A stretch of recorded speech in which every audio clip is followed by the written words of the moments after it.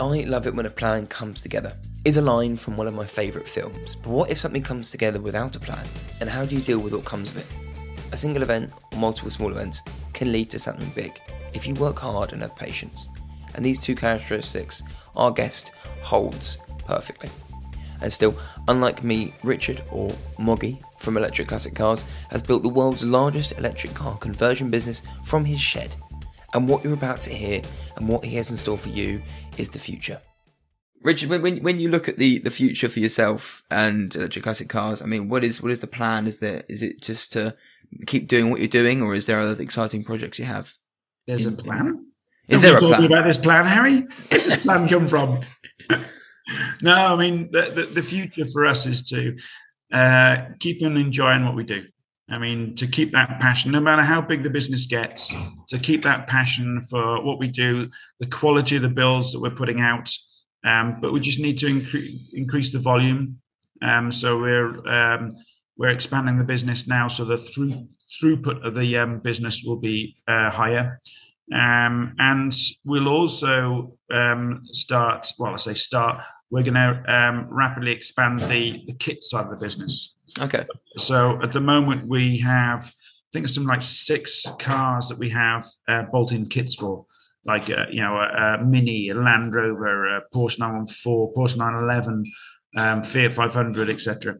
And these are kits that we've evolved and developed ourselves. So when a Fiat 500 comes in, for instance, we already have a tried and tested template for not just the battery packs, but also the wiring looms, and everything's kind of built up, so that when you get our kit in, Miami or wherever you are in the world, everything is there, everything, and and it's all pre-done and tested on the bench. So that essentially, we've run this kit up on the bench with the wiring loom, put it in a crate, sent it to Miami, and then they take it out, bolt it into the car.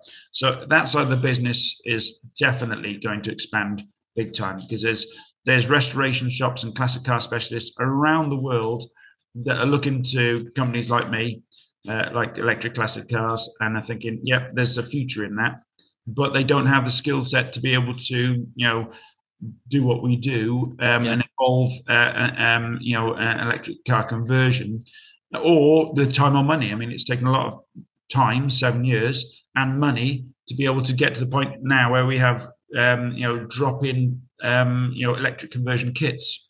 So for them to leapfrog all that, they can, benefit from, our time and money and sweat, and buy a kit off us, and, capitalize upon the opportunity that electric car conversions in the classic car market gives them. If you enjoyed learning more about Richard and Electric Classic Cars, then you'll love his YouTube. It gives you a behind the scenes into what it's like on a day-to-day basis. But if you want to hear more about the man himself, you can find the full episode along with other great conversations with our guests in the show notes below.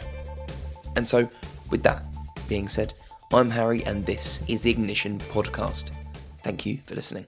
I hope you enjoyed the episode, and along with all of you that share the podcast already, it's excellent to see that we're in the top 10% of most shared podcasts over 2022.